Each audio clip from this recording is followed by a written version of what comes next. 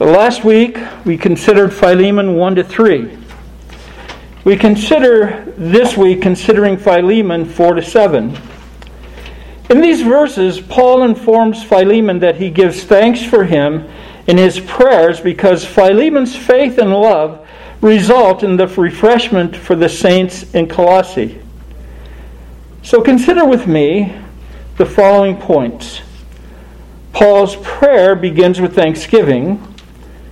2, from thanksgiving, Paul moves to the content of his prayer. And 3, Paul offers an explanation for his prayer. So we can remember these 3 points by just thinking of these 3 words: thanksgiving, content, and explanation. Thanksgiving, content, and explanation. Let's pray. Our God in heaven, we do give you thanks for your word, and we thank you for the book of Philemon, and especially today as we think about part of it. We thank you, our Father, that you have been pleased to reveal yourself to us. We pray that you would open our hearts and minds to receive what is herein written, and help us then by your Spirit to bear the fruit of the Spirit as we walk in light of your word. And we ask you this through Christ our Lord. Amen. Amen. Well, first of all then, consider thanksgiving. Giving of thanks is something Paul normally does in mostly all of his epistles. Not all of them, but in most of them. For example, in Romans 1:8, he says, "First, I thank my God through Jesus Christ for all of you, because your faith is proclaimed in all the world." And again, in 1 Corinthians 1:4, he says, "I give thanks to my God always for you because of the grace of God that was given you in Christ Jesus." And again, Ephesians 1:16, "I do not cease to give thanks for you, remembering you in my prayers." Like I said, most but not all of Paul's epistles indicate prayers with thanksgiving for the recipients. The exceptions are 2 Corinthians, which is really a letter of consolation, and it follows on the heels of 1 Corinthians, at least that's the way it is in the canon. Galatians, he doesn't give thanks because he moves right to his point. They are departing from the gospel. And in 2 Timothy, or 1 Timothy, I should say, he doesn't give thanks, but it's a letter of instruction. And but in the rest of the epistles, he always gives thanks. Well, indicating thanks for people is not often found on our lips. Yes, Paul offered thanks he had to God. After all, God is the one to whom he prayed. However, Paul tells Philemon that he thanks God for him. Well, how often have you told your husband, your wife, your child, your parent, your employer, your school teacher, or your friend, "I thank God for you"? Now, I know I've done it sometimes, and probably all of us have, but we need to remember that that's something that should be kind of regular on our lips. I thank God for you. Well, except for political reasons, I think many people in our country are light on thanks and heavy on entitlement. Though white people are accused of being entitled and privileged, it's not just whites who are that way. Giving thanks for those whom God has brought into our lives is as much needed today as it was in the past. Of all people, Christians should be the most thankful, should we not? Take note that Paul gives thanks for Philemon before he mentions a difficult issue. He's going to write to him and request. It's kind of a forceful request, but he's going to request that Philemon receive Onesimus back, not only as a slave, but even more than that, a brother in Christ. So he's about to ask him something very difficult. Now, some commentators believe that Paul is writing this way for rhetorical reasons. He is, as it were, setting up Philemon for a difficult discussion. Well, I can't say that he's that isn't part of it, but that isn't part of it when it comes to other things that Paul is thankful for other people in other churches. I think that if that's all that Paul is doing, that he's very disingenuous. Yeah. If all he's doing is using rhetoric to get his point, or make his point, then his statement that he gives thanks is really kind of meaningless. Yes. I believe that Paul was genuinely always thankful in his prayers, not only for Philemon, but all of his brothers and sisters in Christ. And as I said, that's not the first time Paul had addressed difficult subjects. And yet he was thankful. Corinth was just full of divisions and sinful activities, and yet he begins by thanking God for them. And then he thanks God for Philippians, which he doesn't really have to deal with anything difficult, or Ephesians, where he doesn't deal with anything difficult. So he's thankful for believers, and so should we. And that's what it teaches us, is that we should be genuinely thankful for the people God brings into our lives. Yes, we will have to deal with difficulties, but that does not mean that we should be unthankful. The Lord is so good to us through the people He brings into our lives, and we should be thankful to Him for them. Now notice Paul says, the way it reads is that I thank my God always when I remember you. That can be translated in a couple ways. I always thank my God as I remember you, or when I remember you. That's a legitimate translation. The other translation is, I thank my God making mention of you always in my prayers. The difference is really subtle, but it's important. In the first translation, Paul is saying that he always gives thanks for Philemon. And if he says that in other places, it's always give thanks. In the second translation, Paul is saying that he always prays. So both of those are kind of difficult. Well, the notion of always giving thanks or always praying with thanks offers all of us a stumbling block, doesn't it? You know, Paul says in 1 Thessalonians 5:17, he commands the church, pray, that's an imperative, pray without ceasing. Yes. And Christians, especially Christians in the West, and more particularly Christians in the modern world, have struggled with this. So, what does Paul mean when he says that? Always. Well, again, there's always two interpretations. There are probably more, but these are only two I know of. One commentator writes, the statement that Paul's praying occurs always is not to be taken woodenly, but is figurative of a habitual or continual attitude or activity. Well, I think I can support that scripturally. If you just read the book of Nehemiah, you'll see that that's true. Nehemiah prays whenever, it's just a short prayer sometimes, like, God help me, but that's all he does. And so, yeah, I could say that we should do that. I imagine that most of us are that way. However, that's not all the truth, is it? Another commentator writes, many pious Jews observe times of regular prayer. Now, you see that demonstrated in the book of Acts. When the apostles went to the temple at the hour of prayer. Oh, okay. And you'll notice that when Peter's released from, when he gets released, what is it in Acts chapter, I forget, when he's released from prison, the miraculous deliverance from prison, remember when the angel, where did he go?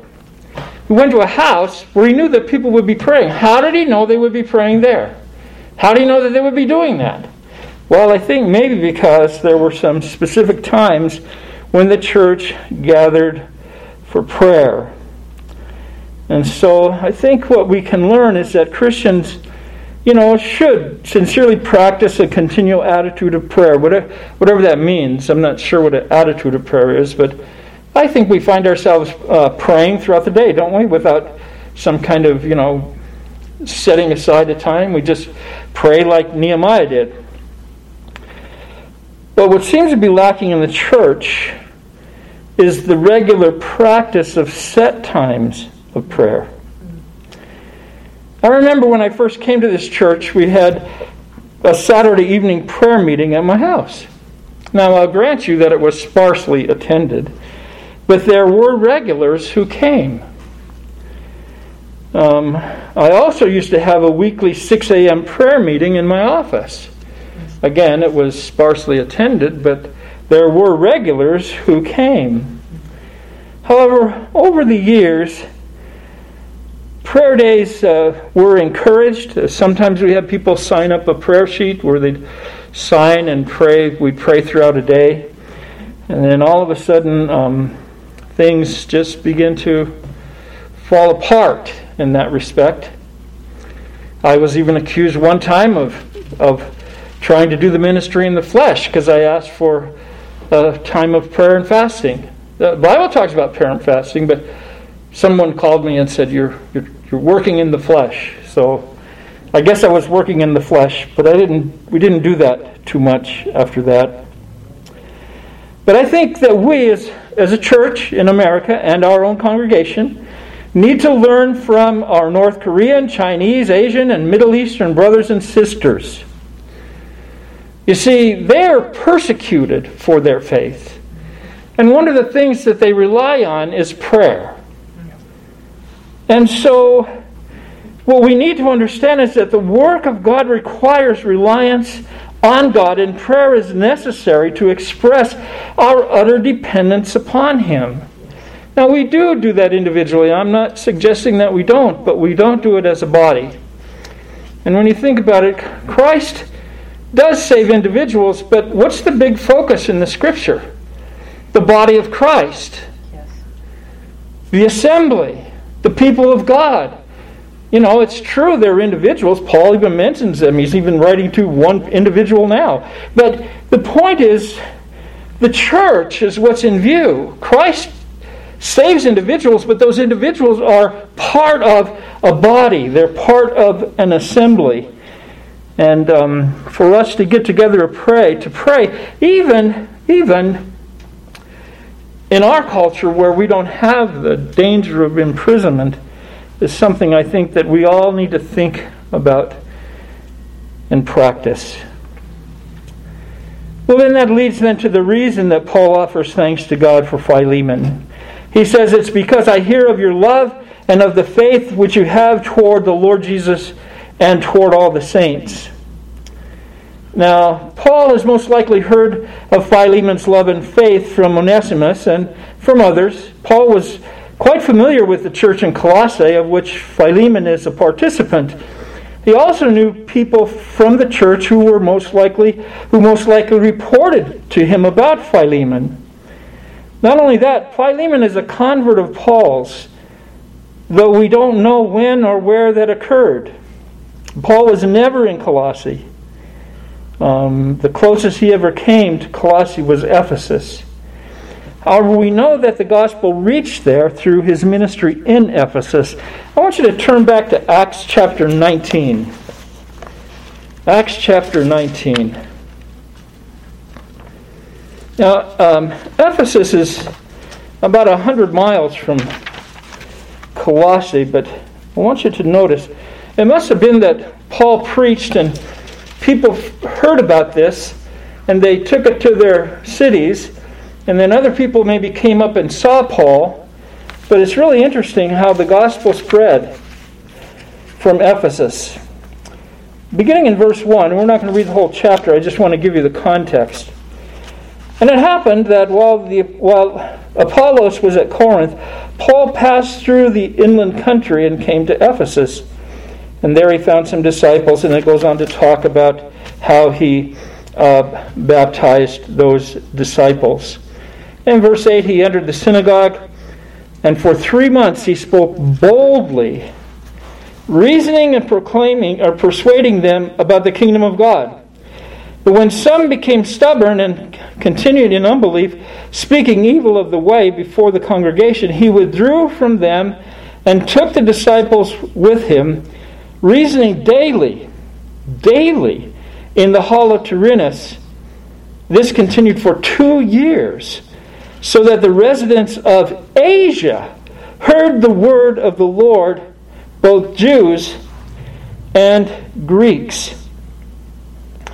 In fact, when there is a big riot in Ephesus, we're told that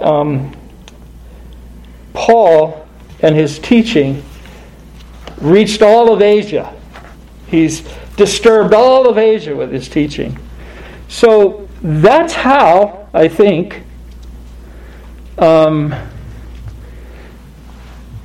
Philemon either heard about Paul or heard the gospel. He met Paul, and Paul says later on in Philemon that that Philemon was indebted to him because of the fact that he had been converted under Paul's ministry. So,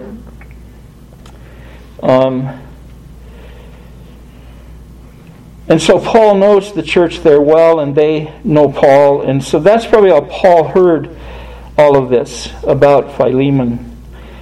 And he indicates that Philemon's love and faith in Christ affected the church as well. Now, again, we have another translation difficulty. We always have translation difficulties, and that's normal. In verse 5, we read in the New American Standard, "Because I hear of your love and the faith which you have toward the Lord Jesus and toward all the saints." Now notice that. The translation, though literal, seems to indicate that Philemon has faith in the saints, or toward the saints, which is really not Paul's intention. The New English translation, I think, is more clear, though it's less literal.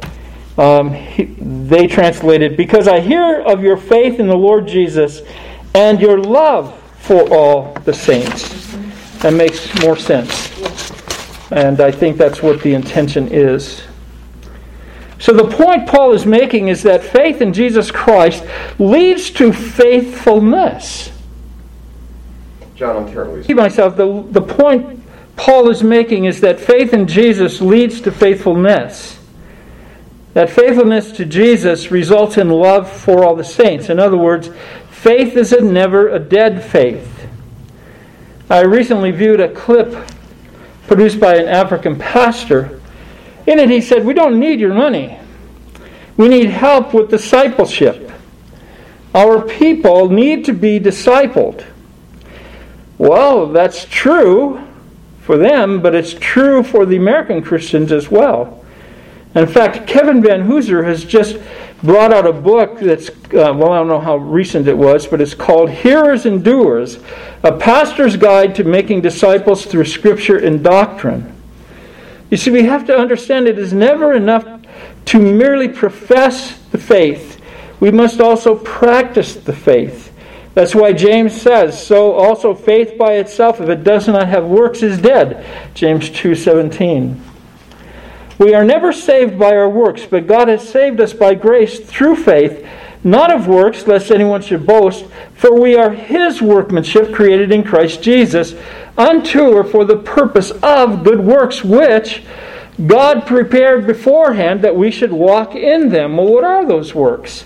Well, I can think of one place in Scripture where we talk about the fruit of the Spirit. It's the fruit of the Spirit. It's not the fruit that I produce. It's the fruit the Spirit produces in me as I yield myself to Him, but it's the Spirit who produces the fruit of love, joy, peace, patience, kindness, self-control. It's the works that God has made for us. Jesus' words to the disciples on the night of his arrest was, "If you love me, you will keep my word." Well, then we move on to the second point, and that is content. The content of Paul's prayer. Notice Paul says, "And I pray that the fellowship of your faith may become effective through the knowledge of every good thing which is in you for Christ's sake." The word fellowship is properly translated, but it's confusing. The word also means partnership. It means share as well. In fact, if you go to the Plymouth Brethren Assemblies, when they support a missionary, they say they are having fellowship with that person because they're sharing something with him. Paul uses that same word in verse 17, which is translated there, partnership. So I believe he most likely had that meaning in mind. As one commentator explains the idea, Philemon's fellowship in the faith, the church's mutual participation in Christ and believing, that's what it is. It's a partnership in the ministry of faith. The focus is on the church's life and Philemon's participation in that life. We might call it the life of the body. From Philemon 3, we know that Philemon had a church, or church group anyway, that met in his house. So he was a hospitable man. Not only would they meet and pray in his home, he would most likely be the one to provide for the food and whatever else was needed for the church to meet, because he was evidently a wealthy patron, and that's why he had slaves. What many do not know is that the church did not only meet once a week. That's one of our struggles. I think it's a struggle in American churches. There's a focus on Sunday morning and preaching. Right? Well, some churches sing a gazillion songs, but the focus is really on singing and preaching. Singing and preaching. And that's the center of everything. It's what you learn. It's what your head is filled with. That's what's important. And it's true, it is important. But it's not all that is important. The church used to, in the early years, meet regularly for the reading of the Word of God. There's evidence of that. In fact, if you look at Revelation, chapter 1 and verse 3, blessed is the one who reads aloud the words of this prophecy, and blessed are those who hear and who keep what is written in it, for the time is near. So you have a reader and you have hearers. And he's not reading a few verses and then expositing on them. He is reading the whole enchilada, right? Wow. He's reading everything. And so they would get together and they would read. They would have a reader and people would listen. That didn't mean that wasn't done because everybody was illiterate. And that's kind of the way people look at things now. They say, well, people back in those times, they were illiterate. No, they weren't. I'll agree that literacy was low. But it's not the case that illiteracy was just rampant. There were people who could read. In fact, they found shards of looked like children practicing their writing. You know, the Jews had readers. The rabbis could read. They were intelligent people. Now, granted, not everybody had that. But not everybody was illiterate either. Why did they get together? Well, first of all, they couldn't afford one of these.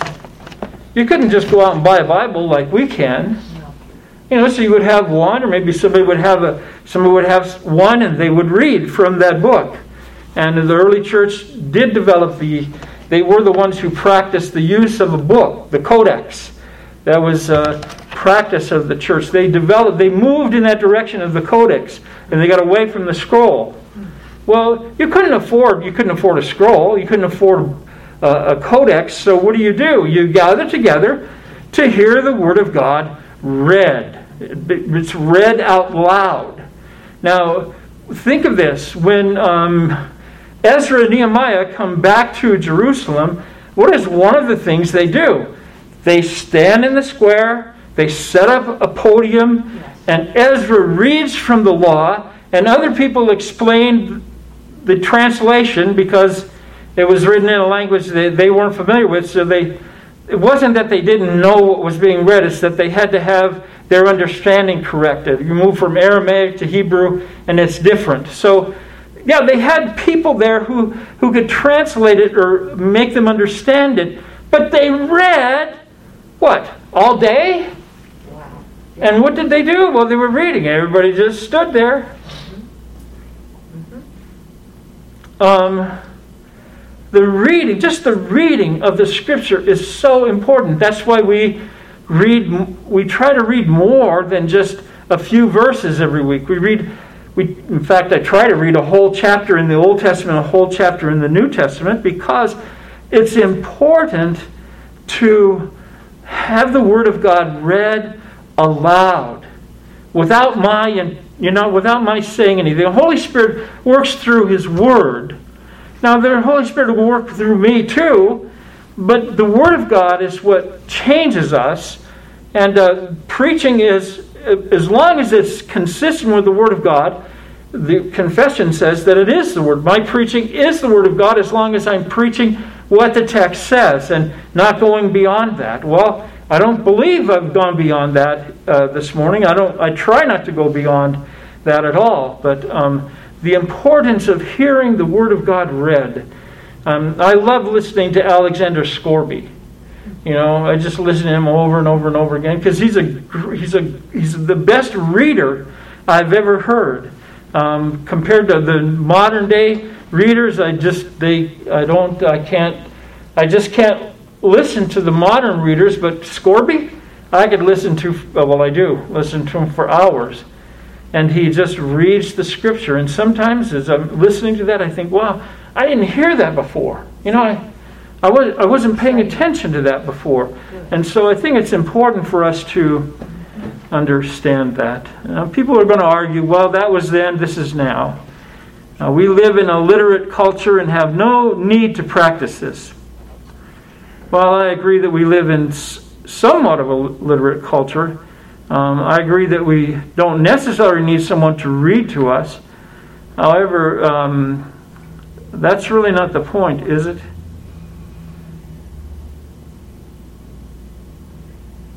You see, when the Word of God is being read, it's not just that it's being read to me. It's being read to all of us.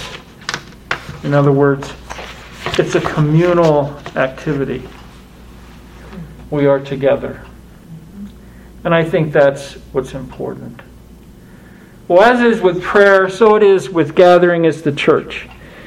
God has been set on the back burner of our lives, folks. He really has. Yes, He's important to us as long as He doesn't interfere with our lifestyle. Think about how God accommodated us in sending Christ.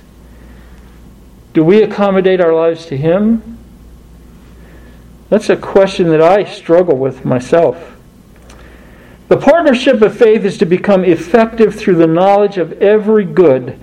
Paul doesn't say every good thing. The word thing is put in there because it's one of those empty words. When you don't have a word to use for what you want to say, you say thing, right? I gotta go get something, or I gotta do this thing. I use it all the time, thing. But what does it mean? So Paul doesn't say every good thing. What he says is every good.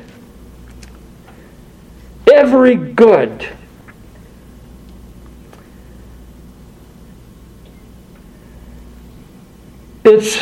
The idea is that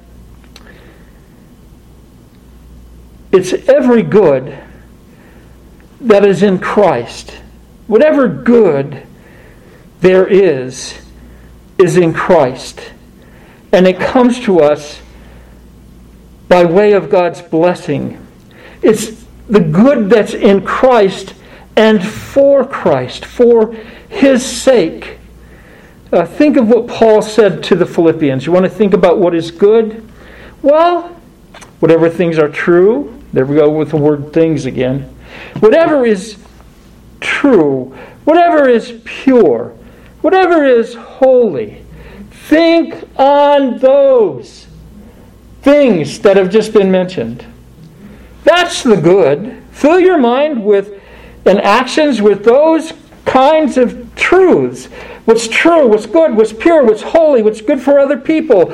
And do it all because the Lord wants it done. And do it for His sake. Don't do for others for any other reason than for the sake of Jesus Christ. Yes, it's going to help him. If Daniel gets sick and he needs help and we come to his aid, well, that's good. We're doing it for him. But we're doing it because we want to honor Christ in taking care of our brother. That's the way that it should be. And that's what I think Paul has in mind. And that brings us to the last point to consider, and that is explanation. You see there that Paul says, for I have derived much joy and comfort from your love, my brother, because the hearts of the saints have been refreshed through you. Now the word "for" may be understood in a variety of ways. And many times it introduces a reason or a cause. For this reason, this is the reason I'm doing it. However, it also serves to introduce an explanation, which is what I believe Paul is doing here. He's just saying, I want to tell you, let me explain. I have derived much joy and comfort from you. Now he gives a reason. Why has he derived much joy and comfort from Philemon? Well, he tells him, because Philemon has, because the hearts of all the saints have been refreshed through you. So as Paul's writing, it's like he's saying, okay, I pray that your faith may become effective through the full knowledge of every good that is in Christ. Let me tell you about this good. I have derived so much joy and comfort from your love. Let me explain how that has been. It has been because, my brother, the hearts of the saints have been refreshed through you. They've been refreshed. Philemon's love for the people of God led to their refreshment. Philemon was no mere professor of the faith. He also practiced the faith. That's something that I have to learn. It's not just my profession that counts for anything. It counts, to be sure. But if it's not accompanied with practice, then what I profess means nothing. People will just laugh at me and say, "Oh yeah, right, there you go. There's another hypocrite in the church." Well, honestly, I do struggle with hypocrisy. I don't know anybody that doesn't. Not even anybody in the world who isn't a Christian doesn't struggle with hypocrisy. Just watch the news. It's all over. So, yes, we struggle with it, but do we have the power to do something about that? Do we have the power to change? And the answer is yes, because we have the Holy Spirit. So we too can be a joy and a comfort to the church by refreshing them. What does it even mean to refresh someone? Well, if you'll remember, in the law of God, Exodus 23:12, 6 days do your work, but on the seventh day do not work, so that your ox and your donkey may rest, and so that the slave born in your household and the foreigner living among you may be, guess what? Refreshed. So how can we be an avenue of refreshment for one another in church? And how was Philemon an avenue of refreshment for those in the church that met in his house? Well, one way I think that it really fleshed itself out was when Philemon opened his home to have the church meet there. That's one way. I mean, and who knows what that was? Some people say that the church of Colossae met in Philemon's home. Well, maybe that's true. Well, I don't know. Some people say that it might have been a group of Christians in Colossae that met in Philemon's home, so they were like a sister church. But they were all one church. There was no concept of, this church and that church. We were all one church. The church met. So it could be that that's what it was. But the point is this: the purpose of the Sabbath, if that's true, to grant rest and refreshment to those around us, then what are we doing in light of that idea for ourselves? Am I a refreshment to you? Do I offer you refreshment? Is it, it can't be that my preaching offers you refreshment. Sometimes it probably offers something else. But, it may be refreshing, but is that what Paul is saying? I think he's talking about something may include the preaching and all that, because the church met in Philemon's house, but it goes beyond that. It includes other things. Oh, there I go with the word things again. It includes other avenues of refreshment. Providing a meal, providing some money where it's needed, providing encouragement. When someone's discouraged. Someone today was discouraged in our congregation. Well, how can we minister to our sisters, to encourage her in her struggle? Well, we have to think about that, and that's how we can bring some refreshment to those in our congregation. How is Philemon now going to offer that refreshment? Well, again, Paul really is laying a foundation, isn't he? Paul is about to lead the next section. Paul is going to be asking Philemon to receive Onesimus back. And not just as a slave, as brother. Because you see, the focus of the book of Philemon is how that the gospel changes. It's a radical change of relationship. You see, forgiveness is a radical change. Forgiveness is not easy to give. It's really not. You have to die to yourself to forgive. To receive someone back as though they hadn't done anything to you before when they've already offended you, you think that's not easy. It's really not. So how does it come about? It comes about through the grace of God working through us. But that brings about refreshment. Think now, just for a moment. They're not sure about Philemon. They're not sure about Onesimus. I'll talk about this more next time. But they're not sure about Onesimus. Why did he find himself with Paul in prison? Was Paul in Rome, which is a long ways away, or was Paul in Ephesus, which there's no record of in the Scripture except for one verse that hints at it?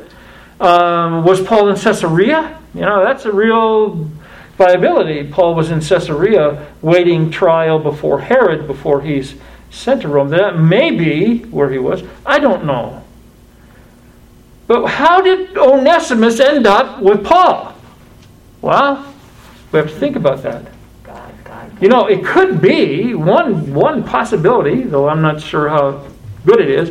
One possibility is that Philemon sent Onesimus to labor, to see to Paul's needs while he's in prison. That's one option. I'm not sure it's the right one, but it's one option. You got to at least think about it. I'll explain that a little more next time. It could be the other option is that Onesimus was not a very good servant and not a very good slave, and he took off and absconded with some of Philemon's goods. That's usually the way people interpret it. Even in the early church, Theodoret, that's how he interpreted it. Onesimus ran off and absconded some of Philemon's goods.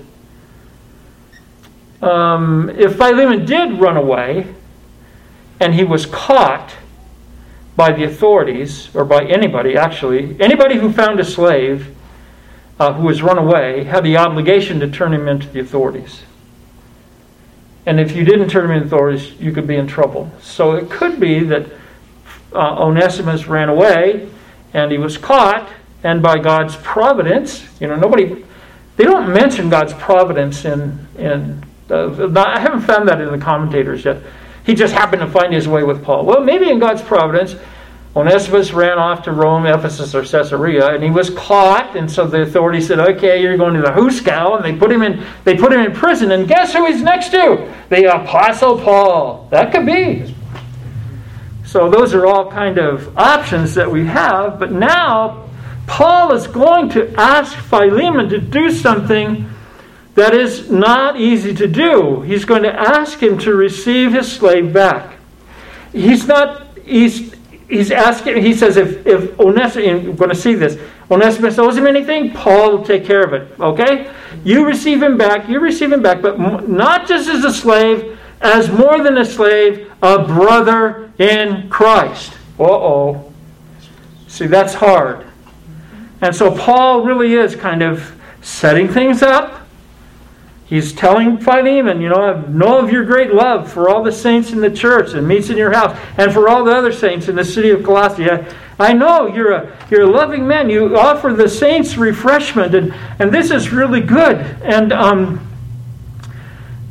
so he recognizes that, and he's telling him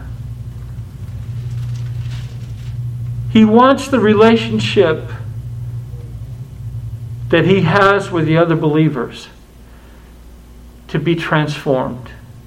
Or he wants his relationship with the other believers to be the same as the relationship he will have with Onesimus. So that's something. Well, we have to ask ourselves, right? Well, what am I known for in the church? What do people know me for? Well, there's not too many, but what do you guys know me for? Am I a loving person? Am I overbearing whatever? Am I known for my love for all the saints? Am I known for that? Are you?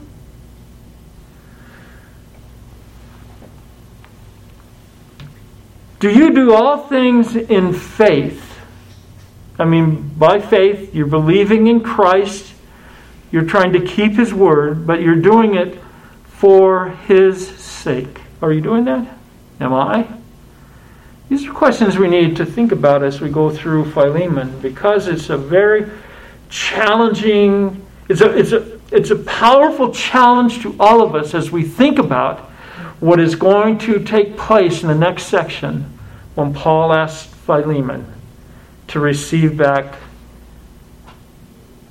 a slave, to change the relationship and see him no more as a slave. He doesn't ask him to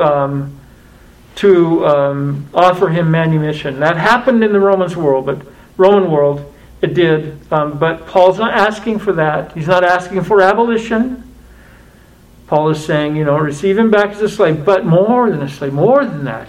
Receive him back as a brother in Christ. Will Philemon do that? That's the question. Would we? That's the question. So then, we have considered Paul's prayer of thanksgiving, its content, and its explanation. May we take what he says to heart, that we may learn from Paul, from Philemon, who learned about Christ. Let's pray. Our God in heaven, we do thank you for your word. Philemon is a beautiful book, but it's also a challenging book. Challenges all of us. Challenges me, I know. It's hard to be quick to forgive. It really is. It's so much easier to hold back and to say, I forgive you, but. I hear that all the time. I forgive you, but. And I understand there has to be a time. It doesn't just happen just immediately, because we're not you. We're not God. We can't do this, but we need to learn to be quick to forgive. As much as you give us the grace to do, because in Christ, that's what you've done for us. Father, help us to be a refreshment to the people of God. Help us to be a people who are thankful and who pray without ceasing. We ask you this in Christ's name. Amen.